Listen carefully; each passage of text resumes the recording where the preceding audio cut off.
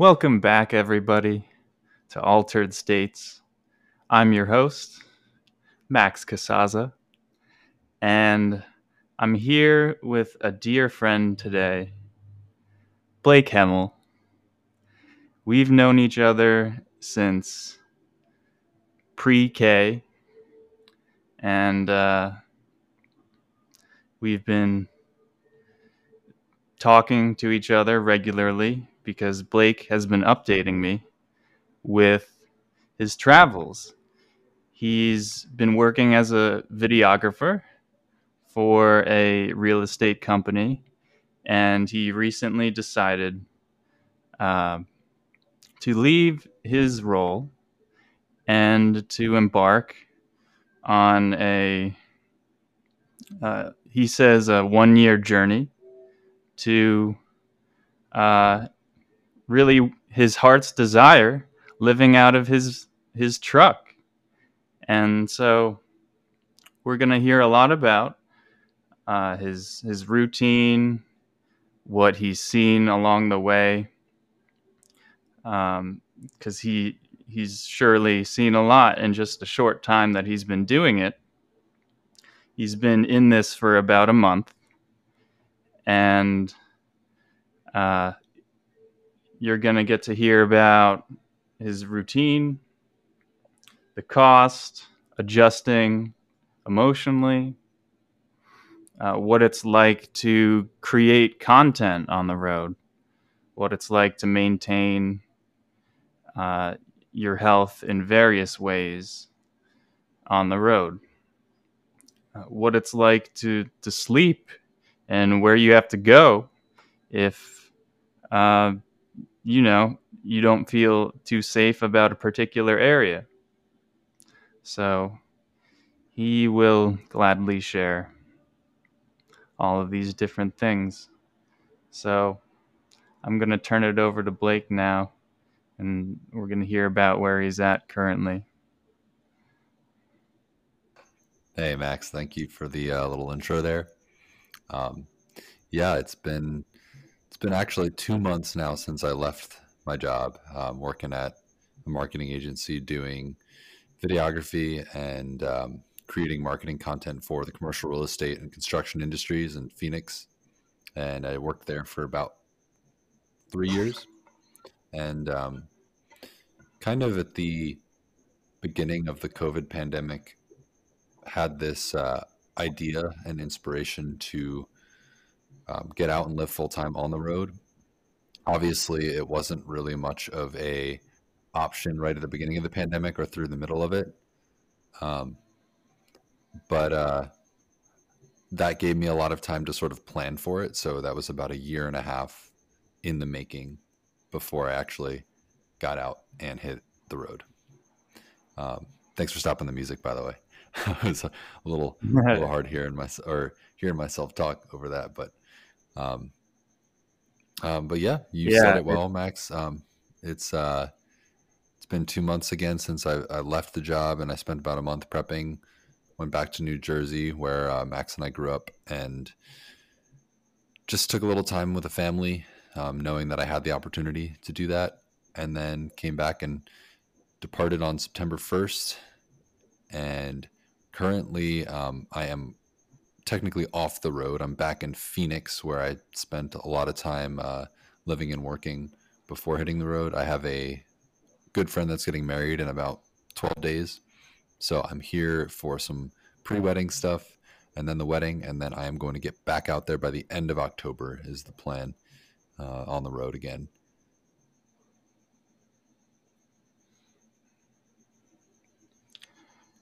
And what do you plan to do for the holidays? What is my plan Because for the holidays? you'll have just a couple months, and then yeah, do you have anything that you're gonna add to your trip to you know just so you can still celebrate them, even though you're gonna be, I mean, maybe you won't have to plan it. Maybe something will just come your way, and Yeah, that's exactly you'll it. find Maybe I don't have to something plan fun it. to do. that has sort of been the way of operation for me over the last couple weeks. It's been not really having a plan, I guess, and we can go into that. That's a whole other can of worms. But really, I've just been flying by the seat of my pants almost day to day, and the plan for what's happening in a week or two is always subject to change, and that includes the plan for the holidays.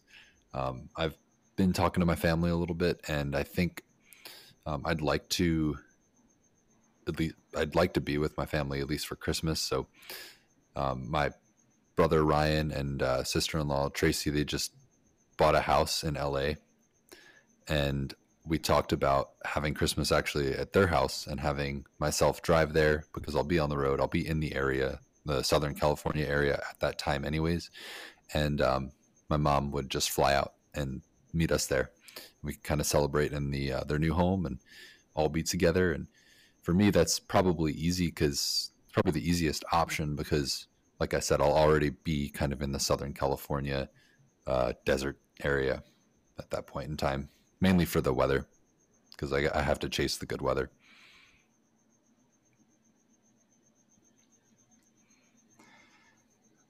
And after that, do you have a rough idea of the route that you'd like to take? Yeah, that's a great question. Again, like I said, like chasing the weather is sort of the way that I have to operate, especially during the winter months into the spring. Um, so the plan would be to, after the holidays come January, stick around the southwestern part of the United States where there are a lot of, there's the Sonoran Desert, there's the Mojave Desert. There are a lot of places to hang out where it may be a little chilly at night, but daytime temps will be nice and it'll be a heck of a lot warmer than some of the northern latitudes. So the plan would be to January, February, March. Those 3 months will be spent in the Southwest, in the deserts, the Sonoran Desert. Um, Death Valley is a place to check out. A few other places on the list would be Joshua Tree, the Eastern Sierra, place called Alabama Hills. I've been meaning to check out. There's a lot of van lifers that actually go there. It's a pretty classic and beautiful place. Um, Perhaps a little bit in this again the Southern California coast. I would like to go to San Diego, Santa Barbara, Los Angeles. Maybe spend a little more time with my brother and sister-in-law over there if I can. And then come the springtime when the temps start to warm up, I'd like to move up the California coast, up into the Northwest. And by the time it's summer, I'd like to be kind of in the northern latitudes of Montana, Idaho, Wyoming, Utah, and perhaps even out to the Midwest a little bit and go explore some of the Upper Peninsula and Michigan. And if there's time for it, then even back to the East Coast and up towards Maine and New Hampshire and Vermont. But it's hard to tell because, again, like I said, I do like to keep things open and fly by the seat of my pants. But that's sort of the general route would be just an overview, kind of the Southwest and the deserts through the winter, up the coast in the spring, and then hopefully by the summertime, those northern states, Northwest United States, and that's kind of as far ahead as I have thought, and that's kind of as detailed as I've thought. Again, I kind of want to fill in the gaps as I go.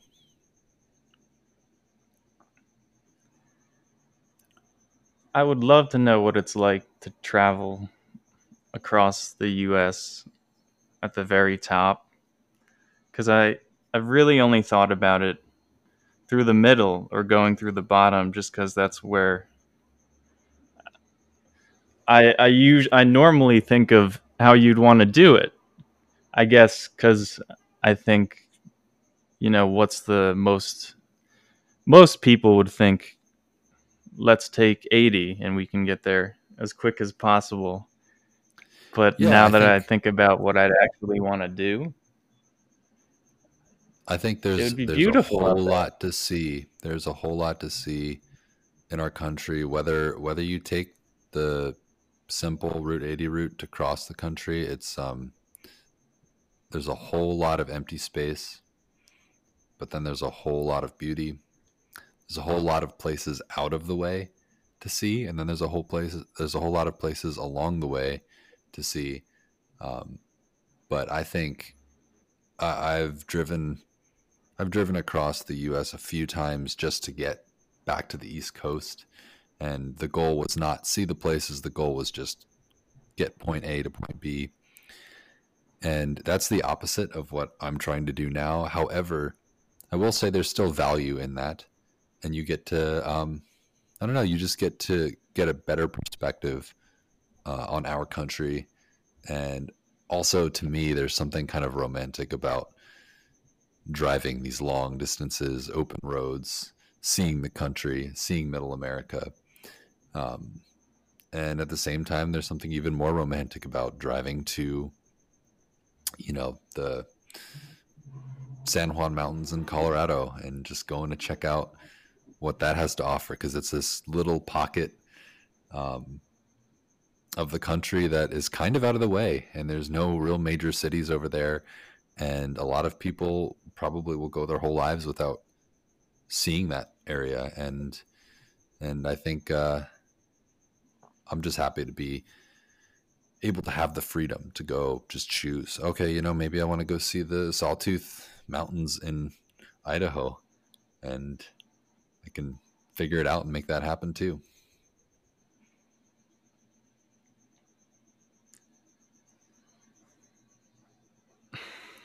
Most people couldn't even tell you which states are next to each other. I think hopefully we all know our states, but even I know my geography more readily than any other quadrant of the United Yeah, States. I love looking at maps. I love looking at maps and knowing what's what relative to what. I'm kind of a nerd for that, for having my bearings on things.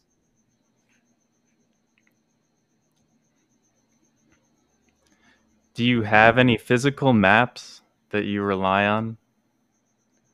Yeah, that's a good question, and that'll help us kind of get into, uh, I guess, some of the more granular level of how I operate out there, and I guess some, not tips necessarily, but like just a good, I wouldn't even call it a hack, but a good thing to do when you're out there is to have maps, physical maps. A good atlas, a road atlas, is really helpful.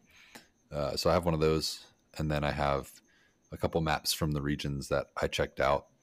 I just went into like a local hiking store when I was up in the San Juan Mountains in Colorado, which was one of the first places that I went on this journey. And I just bought a couple. I wish I had them here, but they're in my truck right now. Otherwise, I'd show them to you. But it shows you really detailed maps of all of the roads, all of the forest roads, which are where I spend a lot of my time. And a lot of times when you're out on those forest roads, you don't necessarily have cell signal. So it's good to have them. I kind of use them as a backup. Um, they're not my first go-to for navigation. Typically, I'll use my phone and I'll download offline maps. And the nice thing about that is it'll help you uh, find the routes, find the quickest way instead of just kind of pointing around on the maps. But I think the maps are good to have as a backup in case the phone dies, in case you don't have the offline maps, or if you're just trying to look around and see what's around, because sometimes you do see stuff on those maps that may pique your interest that is not visible on your phone.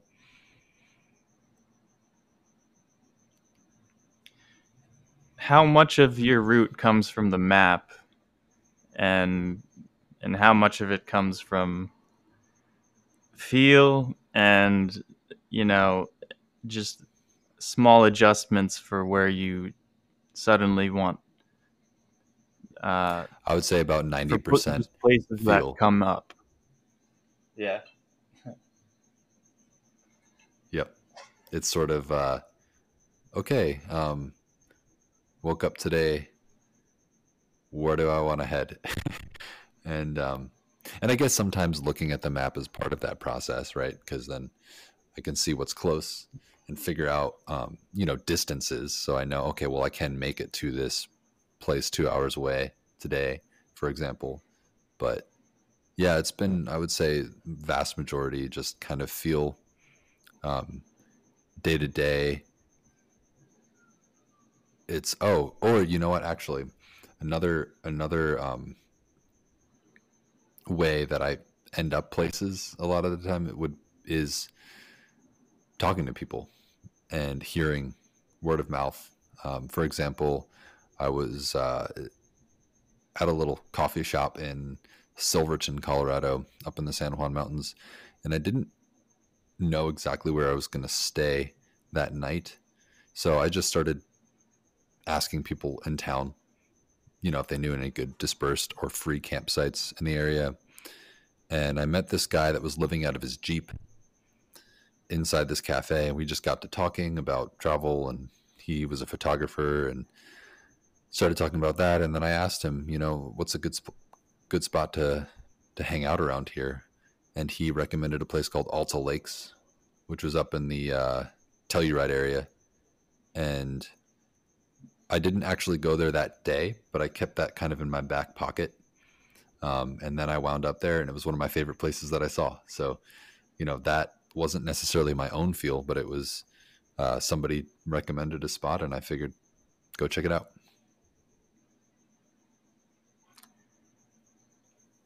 Oh my God. It's I've only imagined places like this. I've only yeah. When Are you looking at photos of it right now? I am Big Bear kind of gives me this feel, but that's the closest I've come to this. And I Yeah, for anybody that's man, listening, it's this series of alpine lakes, kind of nestled in this the backside of a big mountain in the San Juan Mountains of Colorado, and it's yeah, it's just crystal clear blue water, lots of big steep um, mountain face with it's above the tree line, so it's just this like stark rock face that just drops into this little flat area where there are all these lakes, and it's up pretty high. I think it's maybe 11,000 feet or so. um, but yeah, pretty awesome spot, good recommendation, and very very accessible actually. If you have four-wheel drive or decent clearance, you probably don't even necessarily need four-wheel drive, but just decent clearance in your vehicle, you can make it up there. I'll bet you can get up there in a actually I did see like a Honda CRV up there.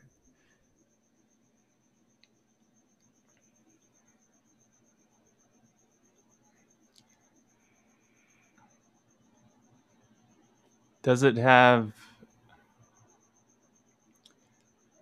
uh what's the highest mountain there? And does it have a are they all named? The highest mountain there is that what you're asking, or in the whole Yeah, state? I imagine you can just at Alta Lakes. That's a good question. I don't know that. I would imagine that the peaks around that area are probably 13,000, 14,000 feet, um, all surrounding, but don't quote me on that because I'm not 100% sure. I'm gonna quote you, and yeah, sorry. It's going to expose my error of fact, Max. Expose my lack of journalistic integrity there. No, I'll look it up real quick. And as I look it up, you can ask me the next question if you got one.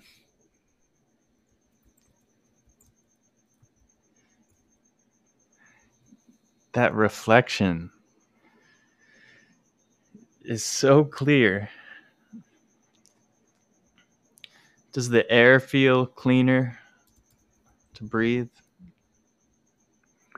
The air feels fantastic. However, just a quick side story is when I got there, a couple recommended to walk this trail through the woods, and they said it would lead to another more kind of private alpine lake. And I decided to immediately get my stuff and hike over there. I was pretty excited about it, so I was kind of going at a brisk pace. And as soon as I got to the woods, the trail got a little steep, kind of went up into this hill, and immediately I was out of breath because you're up at, like I said, 11,000 feet, and the air is very thin there. So if you're not used to that, you will get out of breath just from walking around. And despite it feeling very clean and smelling amazing up there, yeah, the air feels thin.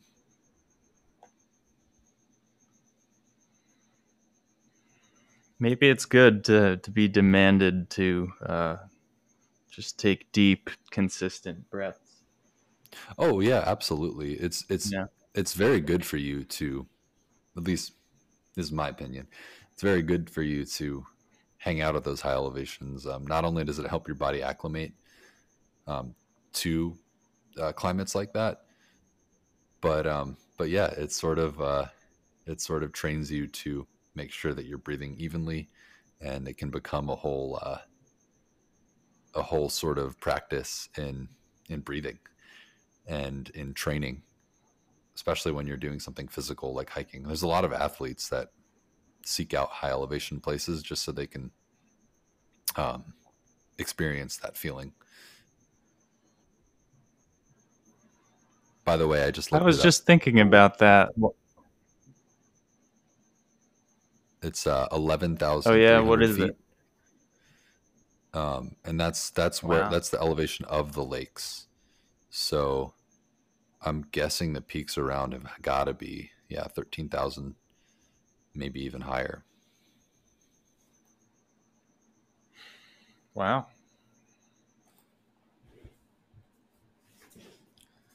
Well, I was running today and I run past this arena and I'm like, how many of these athletes would solve any performance issue just from living closer to or just in higher elevation and instead of training harder or something. I mean, Mm-hmm. Yeah.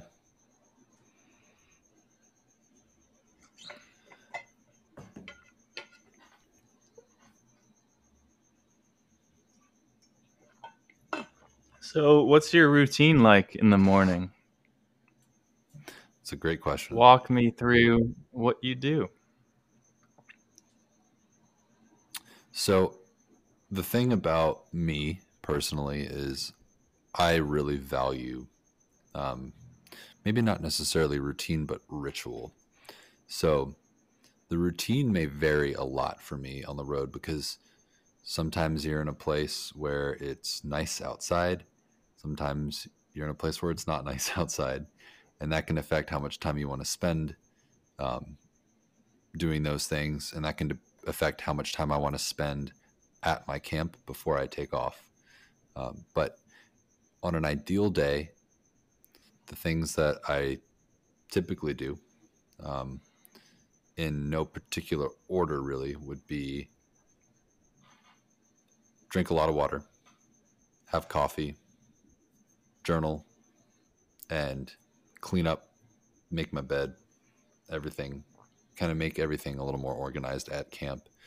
Um, but I guess I could walk you through just one morning, give you kind of like a little window into it. Um, I woke up at a place on Lake Powell on a beach there, and first thing, make some coffee. I have a truck camper, so the thing about that is it has a bed platform in it where I sleep. I can't sit fully up in it, and there's no real space other than the bed itself, which means if I want to cook, if I want to make coffee, if I want to go to the bathroom, it's get out of the truck. So typically I wake up with the sun because I have just windows around me, which I can choose to cover, but I typically don't. So the sun will wake me up, and then I'll open the back hatch, step out. Typically I'll stretch a little bit because um, I get a little stiff sleeping back there. But again, coffee is usually the first go to, and I will make sure I drink a lot of water before I drink coffee. It's just a habit of mine. And then my favorite thing to do in the morning is to sit with that coffee and journal. I have a gratitude practice that I typically do, or sometimes I'll just kind of write out my thoughts, how I'm feeling, how the last day was, kind of walk through what's going on in my life. And that's sort of the bare minimum that I do. If I have a little extra time, or if I'm feeling a little bit like I want to give myself a little care, I'll do a little bit of stretching. I'm not really much of a yoga guy, but I'll do some like light stuff, just like child's pose, just to kind of like stretch out my back. Because living out of the truck, it's easy, like I said, to feel stiff. I'm sitting a lot. When I'm laying down in the back, I can't really sit up. And if I do or try, it's kind of awkward and uncomfortable. So I'll do some of that stuff. Um, and then I will, depending on what I'm feeling, I'll make some breakfast, or I'll just kind of sit and play a little bit of guitar. But that's pretty much it for the morning routine. Um, During the day, it can vary so much because there are times when I spend a whole day at camp and then sleep there again. There are times where I wake up, I do that morning routine, and then I pack the truck and go to a new place. So during the day, um, it can really vary. And then the evening time, typically I'll get to camp and make or not breakfast. I will make some dinner.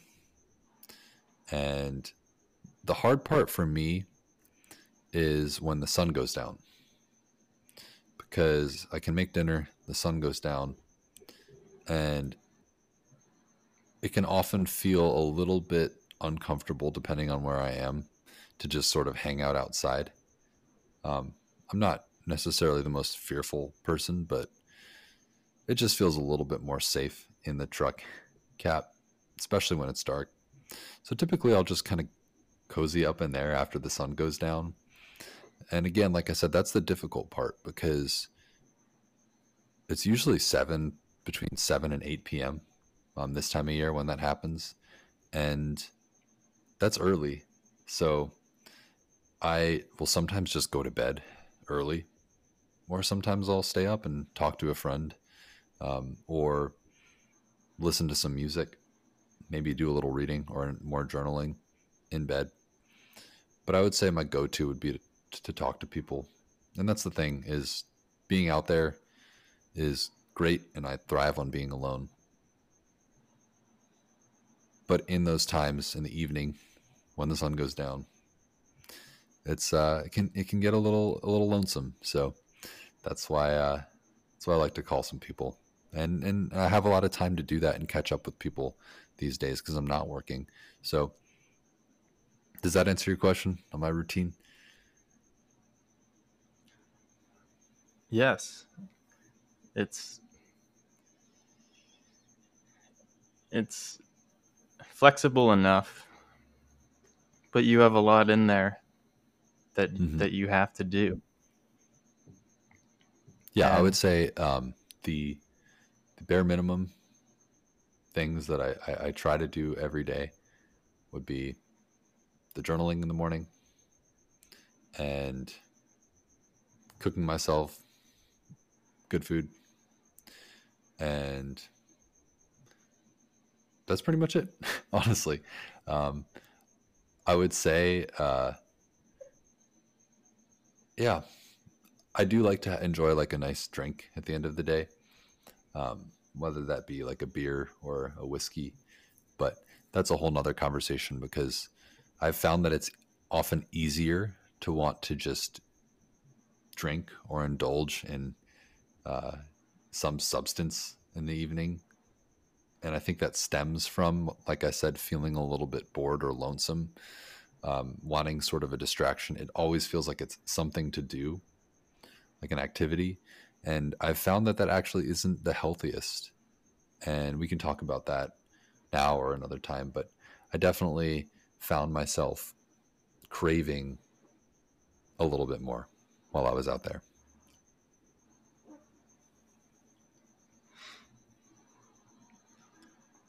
Well, it sounds like you you already have a nice cushion for the all the changes and the adjustment that you have to make emotionally.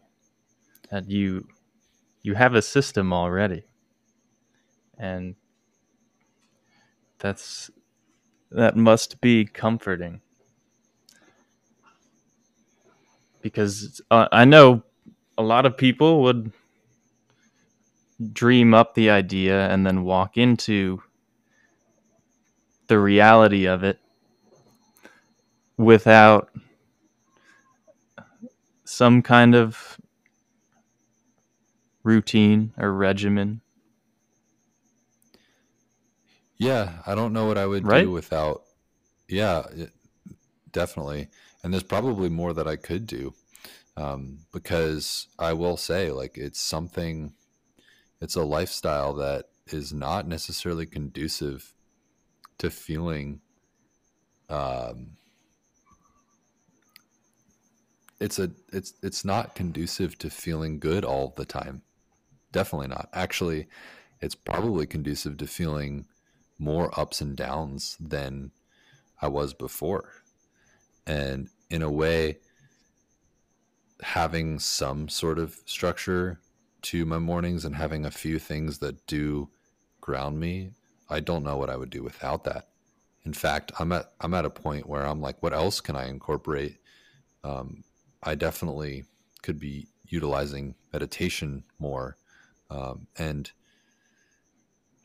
maybe being a little bit more physically active, for example, because even though I'm out there and I'm in all these pretty places and national parks and occasionally hiking, um, it's definitely irregular. And on top of that, when you're in a new place every day and you're traveling and every day is so different, then it's also easy to eat irregularly. So, and sleep irregularly.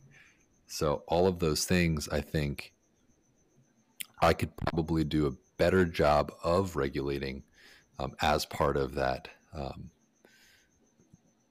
structure to help with the emotional and physical adjustment to it all.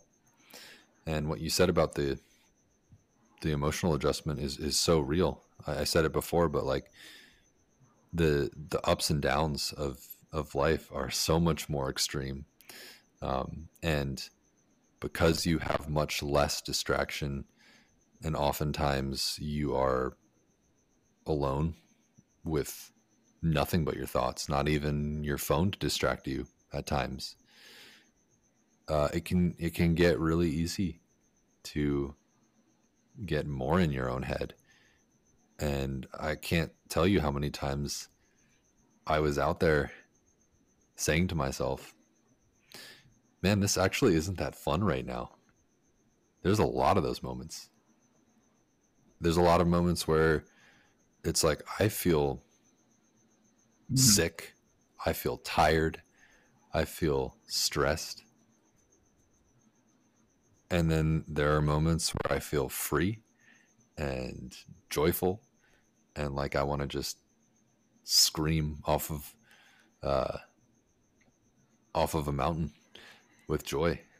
So it's again, it's those extremes of everyday life just get more extreme out there, I guess.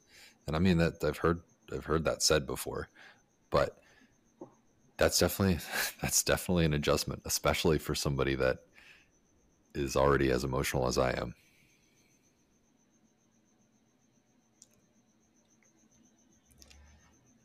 And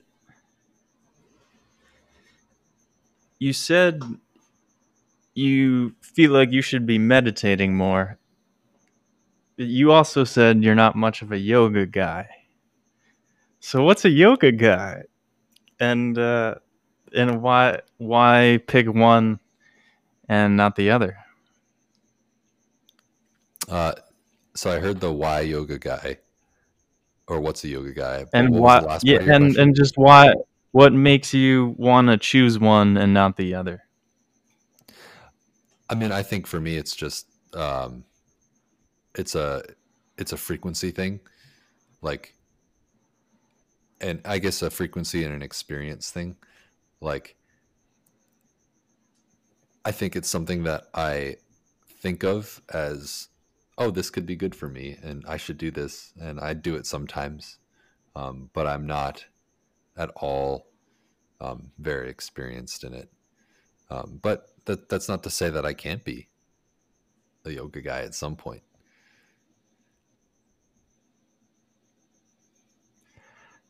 Right. Well, I think it's very attractive to beginners because if you as approach it in the traditional way, which is no expectation for the first like 3 years, like it's if you were to approach it traditionally, it would be hold very simple poses for long periods of time and don't even think about moving from one to the other for a very long time. And so what happens if you get into yoga and you in a westernized version and you get into it too quickly is you can just tax your nervous system more or stress it out more because although you're doing all this stretching and moving from one thing to another, it's your body hasn't fully opened up yet, so you wouldn't be reaping the full benefit of moving from one pose to the other as much because your body isn't ready to handle the full extent of each pose. So you're just not getting out of it what you could if you really started slow for the first few years. So I think to me that sounds really encouraging because then you can just think to yourself, all I have to do are find or learn about poses that I find really nice and comfortable and just settle into them for a while and you tell yourself this is what it is. Like I'm doing yoga right now. This is actually what it's about.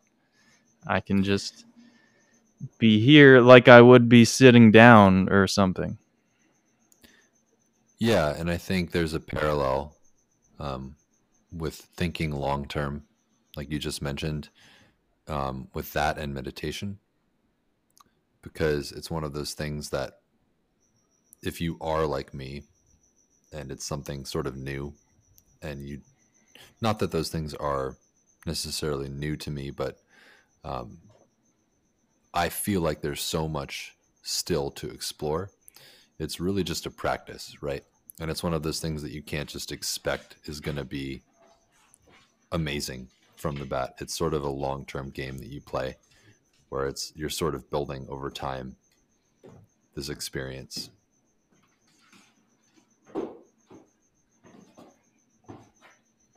Absolutely. And And this kind of strategy also prevents you from having the desire to have some sort of outcome from the experience. Like, okay, now you can really get further into it. Now it's time to learn the next thing or do the next thing, just because you just reached a new level. You feel like you can handle the next step. And if you I was just listening to someone talk about how while meditating, if you feel like you're about to have a very spiritual and, embodied kind of experience, you should just stop meditating. And their reasoning was that if you did let that well up and come over you, then you'd really have no choice but to get really attached to that idea, and then, or idea slash experience, and then seek it out the next time. um, I think I it depends. When you know what that's about more, you can maybe welcome it, and then you won't get attached to it, and try to simulate it in some way in the future. But I understand why someone would say that to someone who's not familiar with those kinds of experiences. Yeah, and back to the whole like traveling thing and the application of these practices in that context. I think they're really important because again, like I said, it's just it's easier when you don't have as much distraction for the mind to get louder or for the body to hurt more or feel more stressed. And it's easy to get in this cycle of, for me at least, okay, I'm a little bit stressed today. I'm going to get to camp and have a beer and smoke some cannabis to help my mind. But sometimes it feels like that's a um, not necessarily feeding the negative feedback loop, but that will make me more tired or groggy the next day. And that's not to say those things are bad, but it's easy to get in a cycle of like almost every day being like, okay, well, like here's the time of the day where my mind will run a little bit, so I'll time it so that when I get to camp, I can have my drink or talk to somebody and sort of like seek these external distractions. Because if you're not, then you're just sort of stuck with yourself. And I think the practice, more speaking to meditation, is probably very valuable because um, that's when that's going to be valuable for you, is in those times when it's easy to again seek those external things when really we can all be okay in the moment. um, but if you're not an experienced meditator like I'm not, um, or at least out of practice at the moment, then I think it's again, it just makes it even easier to get in the head, especially living this kind of life.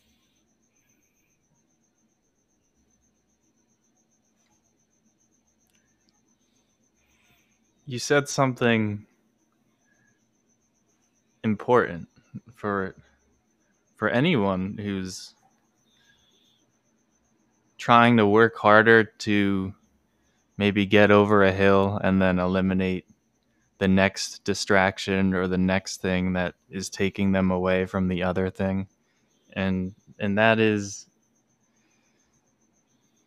when you have less or fewer distractions, your mind gets louder. And that would mean the more you do to try to, so this is kind of like the opposite side of what you're talking about. Imagine you were working towards some feeling of, okay, now I can afford to not have this be a pain for me in terms of time or using my mind to have to do it. If you eliminate enough of those things just so you have freedom or more time, that actually can make it harder for you to do whatever you thought you were going to do with all that time. And it's so it's such a paradox. Like you'd feel that you'd really get what you aimed for. Like all of this time where I can feel a sense of timelessness. Like I've blocked out enough time so that I won't feel time. And you don't end up getting that. You get a lot of, interruptions by your mind because you have less order, and you've been able to eliminate things that were annoying to you, but that actually made it harder. It's so bizarre. Yes, I really liked what you just said there, with having less order, because I'm somebody that when I have my life has less order and there's a lot more time. For example, when I'm not working, then my time management actually gets worse because I don't view it. I guess I don't necessarily value the time that I have to myself in contrast to the time when I'm working for somebody else quite as much, if that makes sense. So as a result, when I'm out there with so much extra time, there's this one part of me that's like, well, I can do this one thing that's important a little later because I have all this time. And then it sort of turns into this, again, like I said, like a poor management of it because there's just an excess. And then that just gets stressful too at times. Yeah, I can relate to really feeling like I have less control over my day when I don't have certain things that I have to do at a certain time. And I think that's totally expected if you spent so much of your life overwhelmingly doing or having things laid out for you. It just makes sense it would be that way because I've only had, let's say, 20% of my life being uh, less dedicated to other people and and a structure that has enough flexibility where these things, like this level of self distraction, can really creep in. And sometimes I feel like there's something I can do about it, but I'm starting to feel like I will just naturally find all the things that I have to put in place, and that basically time time is just working against you a little bit because it hasn't been that long. It again, like 80% of our lives or more uh, have been dedicated to this pretty rigid routine, whether it's Right. like school or whatever you have going on after.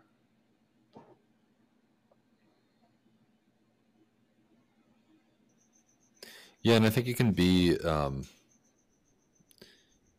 really jarring to be doing that for so long and then to suddenly, I don't know, people go through it all the time, I guess. Like, imagine you're working for 15 years and then one day you wake up and you lose your job. Like, you're so ingrained into that, like you said, that rigidity. And then suddenly it's like, okay, what? I have this entire day. And maybe when you were thinking about that while you were in sort of that grind, it can seem appealing to have that time. But then when you have it, it's easy to be like, well, wait a minute. Like, what is my purpose now? Or what is the purpose of today? And, um, and yeah, that's definitely something that uh, happened to me when I stopped working.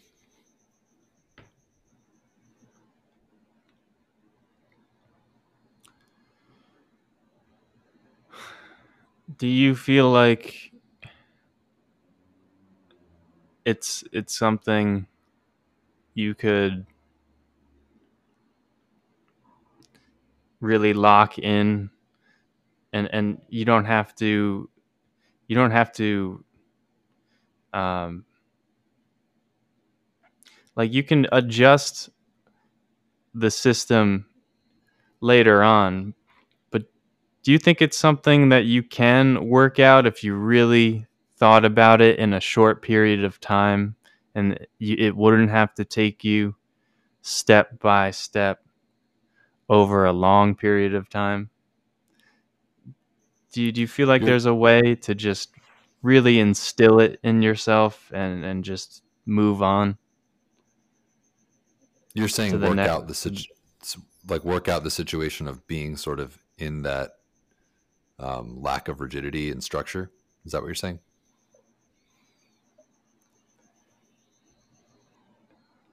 What I'm saying is, do you feel like you can learn your own structure in a short period of time, and get it in place, and not have to really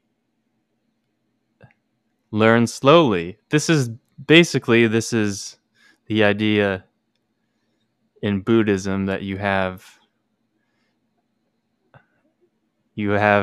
two kinds of enlightenment. There's immediate, which has happened for many people, and then there's the gradual school, and they both happen on different degrees for each person, but they're both recognized as as uh, as valid experiences. You can have something change in your behavior or in your thinking, and it can be immediate, and it can just stay that way, and that's recognized as possible uh, in a lot of Buddhist schools. I'm forgetting the one that's coming, that should be coming to my mind, but it's just comforting to know that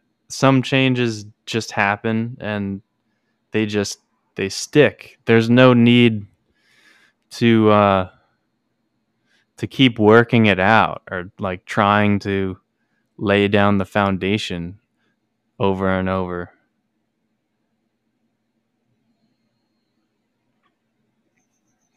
Yeah, yeah, and I think is what you're asking. Then, are you asking if I view this opportunity right now as sort of like an opportunity to um, take sort of that long term, what you called enlightenment route of, okay, well, maybe this is going to be a little bit uncomfortable now, but let's look at it sort of more of a um, like a growth curve over time. Right. How much of it do you feel is going to be that way? And how much of it do you feel will be more immediate and like, I got this now. This is what I have to do from now on. Mm, And it just, mm. I know it should be this way and it makes me feel better when it's this way. So it just has to be this way from now on. That's a good question. I think it's definitely a little bit of both, but I think on the day to day basis, it's probably more of the latter of like, yeah, maybe this isn't the easiest thing right now, but like it's kind of like I have to accept the day and the happenings for what they are here, and like this is just the way it is, and sort of not think super long term, because that to me can also be challenging because there is so much uncertainty just in life, but also in my life right now.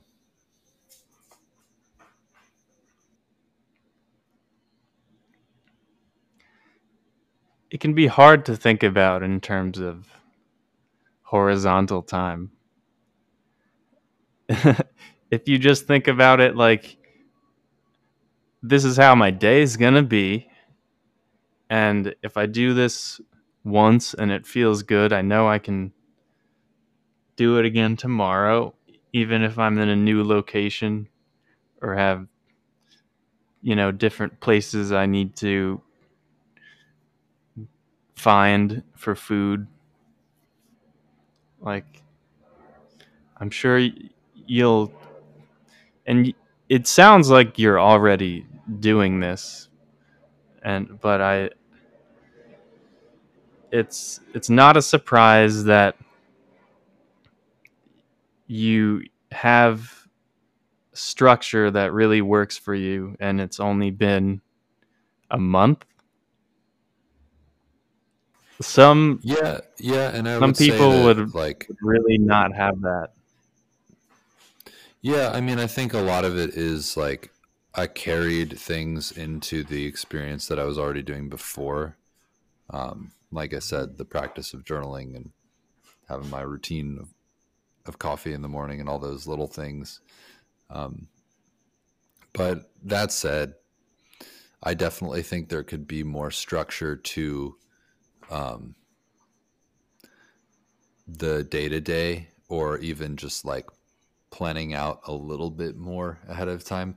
And I only say that because I think there's a lot of people, myself included, that thrive on sort of kind of knowing what's coming up and having something to look forward to. Um, Whereas in my case, a lot of the days, it's like, okay, where am I going to go today? Where am I going to end up? Where am I going to sleep? And that's exciting in one sense because it ends up leading to unexpected things. But I think there's also part of me that sort of needs to have a little more structure of, okay, well, I know I'm going to wind up in Monument Valley on this day, and I'm going to make sure that I do this one hike, and sort of have that kind of on the schedule. I think that's something that I can incorporate a little bit more to bring more of that structure and to make it feel more, um, a little bit more planned out. And I think that's the biggest thing that I don't necessarily see wrong with how I've been operating. But I think I've been almost flying by the seat of my pants, just a little too much. Um, and I think there's a balance to be struck. Not that that operating that way is bad, but I just still seeking that balance of structure and spontaneity.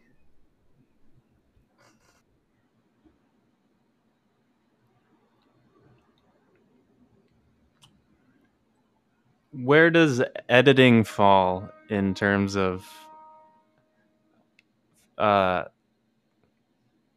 feeling like you're getting to wind down and do something versus uh okay, I gotta, you know, I'm not in a studio, and I have to find a way to get all of the cuts I want and put this together. So how much does editing feel like work, basically? To me, it sounds really nice when everything, when you don't have, uh, well,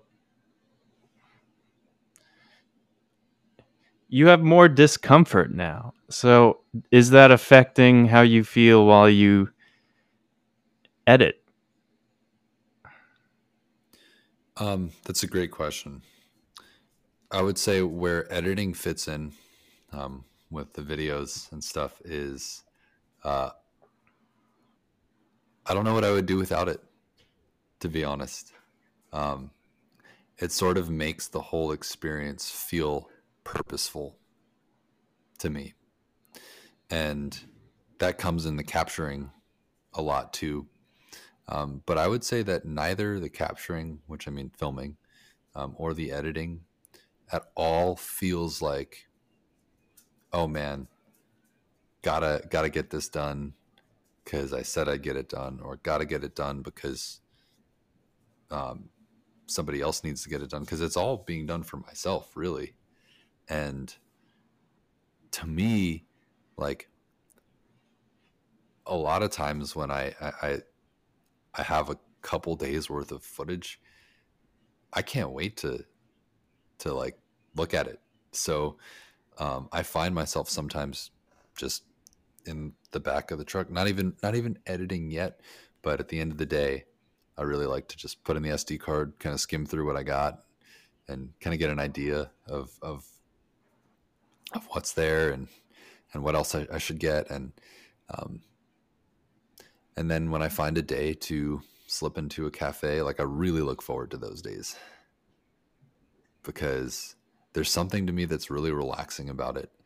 Um, I would say there are times when maybe I've been chilling in that cafe for 9 hours and a video is almost there. It's like I feel a little drained, but it's a good kind of drained because I would say I do need to incorporate a little bit of that push to just be like, okay, like maybe this is a little bit of a chore at the end to just finally get it done. But I would say the vast majority of the editing is done because I can't wait to share it. And and again, it's this relaxing part, and it's a nice shift because the typical day to day, I guess, errands and chores are, the more physical, the more simple tasks, whether that's finding a place to do laundry, washing off my dishes, making the bed, breaking down my table and camp and everything. And um, it's a nice shift to get into something that's more cerebral and more creative because that's something that I used to do every day. And now that makes up a much um, smaller fraction of my life. However, because it's on my own terms, it just is it's again so fulfilling, and it is something that I just look forward to doing from inspired place. It's not at all um, it's very rarely like oh, like gotta get this done or gotta pull out the camera now for the sake of this. It's more I just can't wait to share it, so I want to do it. Does that answer your question? It does. It sounds like, just even though it can take a while, and it takes a lot of your attention to find your selects and to edit uh, in terms of like color and cutting. It seems like it still feels like a relaxing task. You know what I'll say too about that is the biggest shift for me is moving from doing client work and knowing that there's a set of eyes that's going to see what I'm doing, a set of critical eyes that's going to look out for changes, and I basically have to match a vision of what somebody else has, or I guess I have to match somebody else's vision. It's a better way to say it. And that is inherently kind of takes you out of the moment of and the joy of doing it. Whereas now it's Sure like, does. yeah, whereas I guess it's like the difference of if you're writing a song for a, you know, a TV ad and somebody's got these strict parameters on you about it versus just writing a song to express yourself, right? And I think that's been the biggest shift for me is it's like, well, I was doing all this client work to now suddenly like the only set of critical eyes that really matters are mine. And at the end of the day, I know there's things that just aren't, in my view, perfect, right? Like because of the nature of what I'm doing now, it's not necessarily like this has to be perfectly polished and all of the audio levels have to be exactly right and it has to be a certain length. It's more so just I just want to get this stuff out there, so it's not it's just less pressure, um, and that's been refreshing.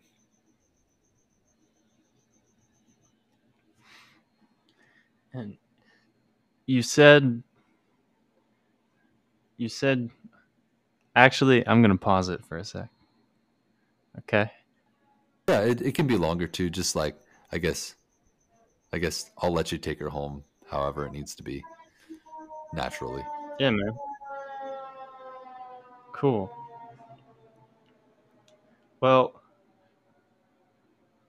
I can really relate to that idea of feeling like you have to imagine someone else's vision. And I think it's a good exercise for, refining a craft. Just to have an outline, like just to take the decision of thinking about what to do out of the equation, and to have someone go do this, you know, that that's good for people. It helps you just cut right to the doing part of it, and so a lot of us need that. But it's really fun to get to do both and to tell yourself the sort of constraints, and then to then be the artist. Hang on, we got a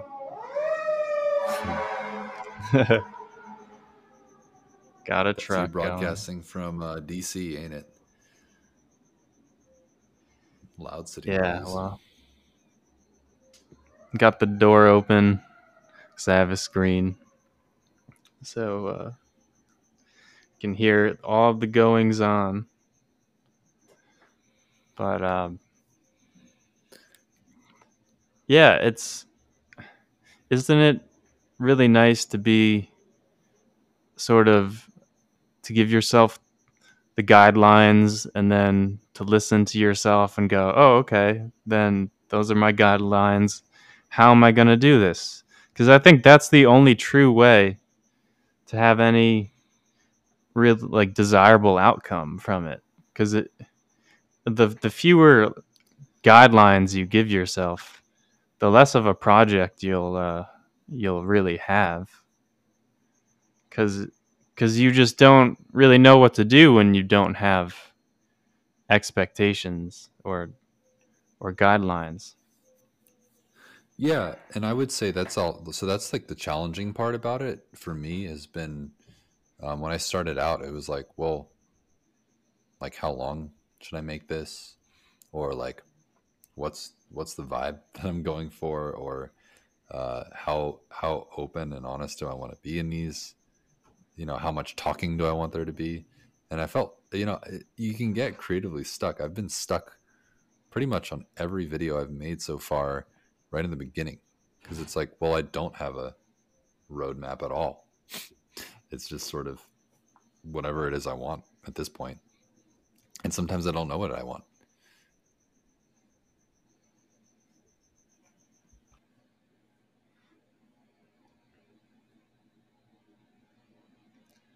There's a there's a cool method for whatever your whatever your medium is for making art. There's a and this I heard this in terms of drawing, but it would really relate to a lot of different mediums. It's draw, let's say, like draw a guitar in 5 minutes, then draw it in 10, and then in 20, and then in 30. And well, it's not exactly like just express yourself raw in a raw way over this entire canvas. Like it's not that much freedom, but at least it gives you some kind of uh, it just removes your deliberation about what you're doing, and then especially with the time frame, which gives you the other variable you have control over, you go, okay, well, I'm not going to be hard on myself. Let's see what I can do in 5 fucking minutes, and then 10 minutes, and you say, okay, well, it's not that much further from what